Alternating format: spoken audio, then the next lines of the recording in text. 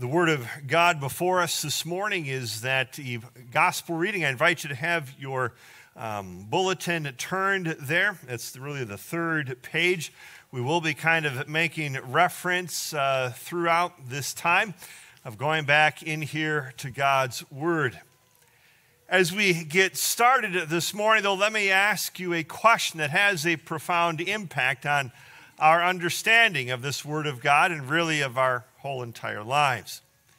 The question is this: do you have to have your life together? Do you have to attain to some level of, quote, getting your act together before you go to church?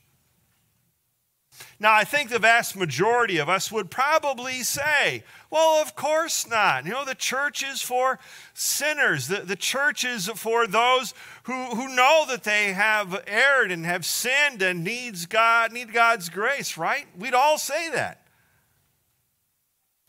But let me challenge us with something.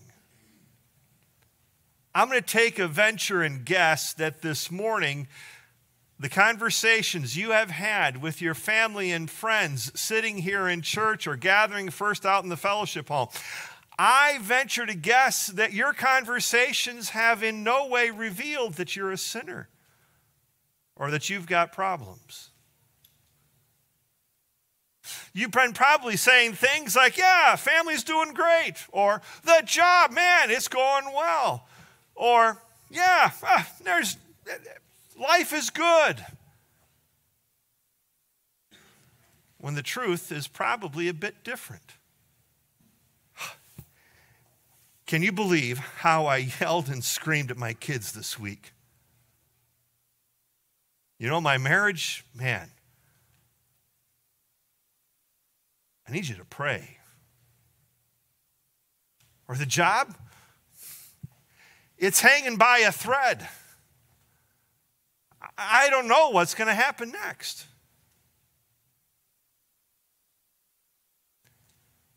I would challenge us that there's probably more truth in that latter group of statements than there is in that first group of statements. So if we say that you don't have to be perfect to come to church, that you don't have to, quote, get your act together before you get into the house of God, let's make sure that we welcome and encourage each other in that truth. Because in the midst of this life, Jesus says something profound. Blessed are you. The Beatitudes that form here the beginning of Matthew chapter 5. If you are a student of the Bible, you may remember that Matthew chapters 5, 6, and 7, that's all what we call the Sermon on the Mount. Jesus just a continuous speaking and helping refocus and reshape and understanding and giving clarity to all of the Old Testament, all the revealed Word of God up until that time. And it begins with these Beatitudes. Now, I'm going to caution you here, and I'm going to tell you something that will probably make you think, I think of myself as an old geezer, all right? And that is this: in all of this world of technology and all this world of smartphones and YouTube and internet and computers and all that stuff, we have lost the ability to imagine with our mind. We have lost the ability to kind of think outside the box. About 20 years ago, in a monastery in Minnesota, St. John's Abbey, commissioned the very first, and they were saying since the invention of the printing press, not quite sure that's the case, but their claim was that for the first time in a long time, they were commissioning a handwritten copy of God's Word. And like many copies of the Word of God from centuries ago, it was an illumined version of the Word of God. And here is a picture from the page where the Beatitudes are. It's a page where you can clearly see the letters spelling out the actual print and the wording of blessed are the poor in spirit and so forth. But you notice what's on the right side there. It's chaos. Letters strewn all over the place. Here's a close-up picture of it. You can see how the actual print of the Beatitudes is so beautiful and ornate. And in the midst of that ornateness, in the midst of that beauty, chaos.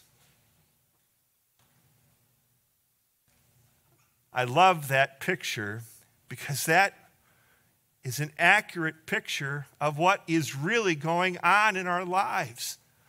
It's not about us pretending, oh, things are going great. Yeah, couldn't be better. Yeah, family's great. No problems anywhere. In the midst of heartache, in the midst of brokenness, in the midst of pain and problems, there is the Word of God. There is the message. Blessed are you. Now, let's take a little bit of a deeper look here into this Word of God. The Beatitudes, the fancy name Beatitudes, just simply comes from that word that is repeated 9 different times, blessed. A statement of we are blessed because of, or blessed through. And there's a powerful reality here, the power of the Word of God. The power of God's Word that says when God says something, it's not a suggestion. It's not something that God might get around to it somewhere down the road in the future. This has the power of the Word of God. This is God's power. God says you and I are blessed, and bingo, blessed we are. The Apostle Paul was picking up on that in that reading in 1 John chapter 3, where John says, see what kind of love the Father has given to us, that we should be, what? Called children of God. And so we are. God calls us his children, and we are. God says, blessed are you, and we are. This isn't let's just ignore everything that's going on around us and focus on the positive. This is Jesus Christ here in our lives. For the power of the Word is the power of the Savior. The power of the Savior who is there. The Word made flesh, John chapter 1 calls Jesus. And so the Word made flesh knows a thing or two about the Word of God and God's power. Now, when we look at the Beatitudes here, it's a fun thing to look with me here in Matthew chapter 5. There are either 8 or 9 Beatitudes, depending on how you count them, because there could be a little bit of debate about the 9th Beatitude, verse 11. Blessed are you when others revile you and persecute you and utter all kinds of evil against you. Falsely in my account, rejoice and be glad, for a reward is great in heaven. Okay, for so they persecuted the prophets before you. It's not quite in the same pattern as the other 8. But if you look at Beatitudes 2, 3, 4, 5, 6, 7, there's something unique about them. Okay? Follow along with me. Verse 4, the second Beatitude. Blessed are those who mourn, they shall be comforted. The meek shall inherit the earth. Those who hunger and thirst for righteousness shall be satisfied. The merciful shall receive mercy. The pure in heart shall see God. The peacemakers, they shall be called sons of God. If you're getting down the nitty-gritties of the English language, those are all reflecting the original language of the New Testament. Future tense. It's a promise where Jesus Christ says, you know, where we are right now, this isn't the final destination. The problems, the struggles, the difficulties, the challenges that we have now are not the final answer. There is a final answer yet coming. And oh, is it beautiful. Oh, is it gracious. It's so powerful and so great that we can say we are blessed by God. There's something else that struck me this week. I have read the Beatitudes a number of times. I've preached on it before. But this week, there's a couple of these things that just really struck me. Maybe I haven't been paying attention enough other times. I don't know. But I pointed out Beatitudes 2, 3, 4, 5, 6, 7, all future tense. But let's look at the first Beatitude and the eighth Beatitude. There's two really important things to note. Beatitude number 1, blessed are the poor in spirit, for theirs is the kingdom of heaven. Or the eighth Beatitude, verse 10, blessed are those who are persecuted for righteousness' sake, for theirs is the kingdom of heaven.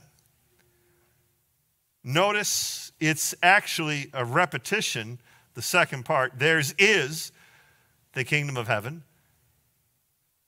And since I've already pointed out the future tense of the other 6, these are present tense.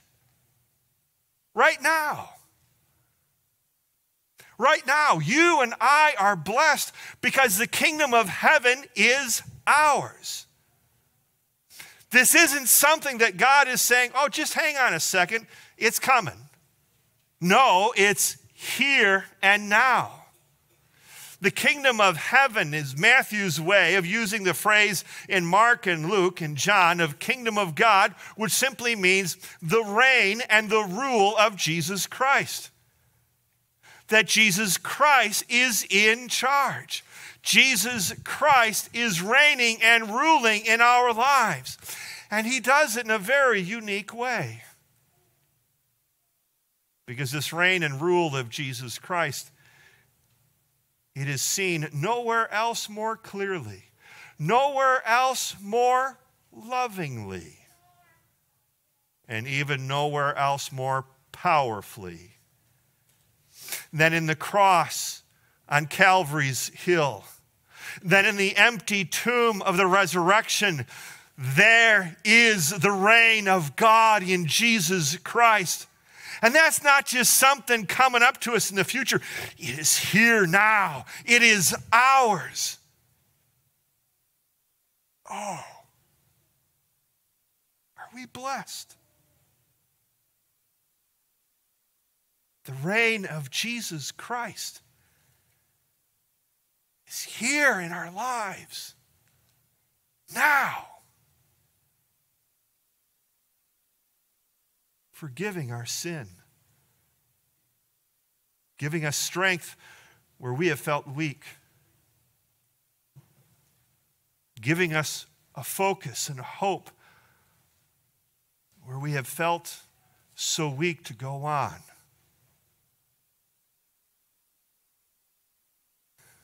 There's one more thing here in these Beatitudes. By the way, sometime if you want to dig into Scripture a little bit more, Jesus probably has in mind as he gives these Beatitudes, very likely Psalm 73 in the Old Testament, or also, since we read from Revelation today, the book of Revelation itself, there are 7 Beatitudes throughout the entire book. Blessed are, so forth. They're beautiful, wonderful things. You got to look at them. But there is a searching question that we need to answer. If you look in verse 1 of Matthew 5, there are 2 different groups of people. Follow along with me again in verse 1. seeing the crowds, group number one, Jesus went up on the mountain, and when he sat down, his disciples came to him. Disciples, group number two. Now, certainly the disciples are part of the greater group, the crowds. But not everyone in the crowds is a disciple of Jesus. So which group, which category fits you and me? Are we in the crowd? Are we part of the group that's just kind of hanging out with Jesus? He's kind of popular. We read it through the Gospels, and there's lots of times where there are great crowds around Jesus. He was happening. He was the guy. Are we with Jesus just when the going is going well? When the kids are behaving? When the marriage looks good? When the job forecast is fantastic? Or are we a disciple? One who has a relationship with Jesus Christ. One who seeks to grow in this relationship with Jesus Christ. One who seeks to be more like Christ and less like the sin that so often identifies us.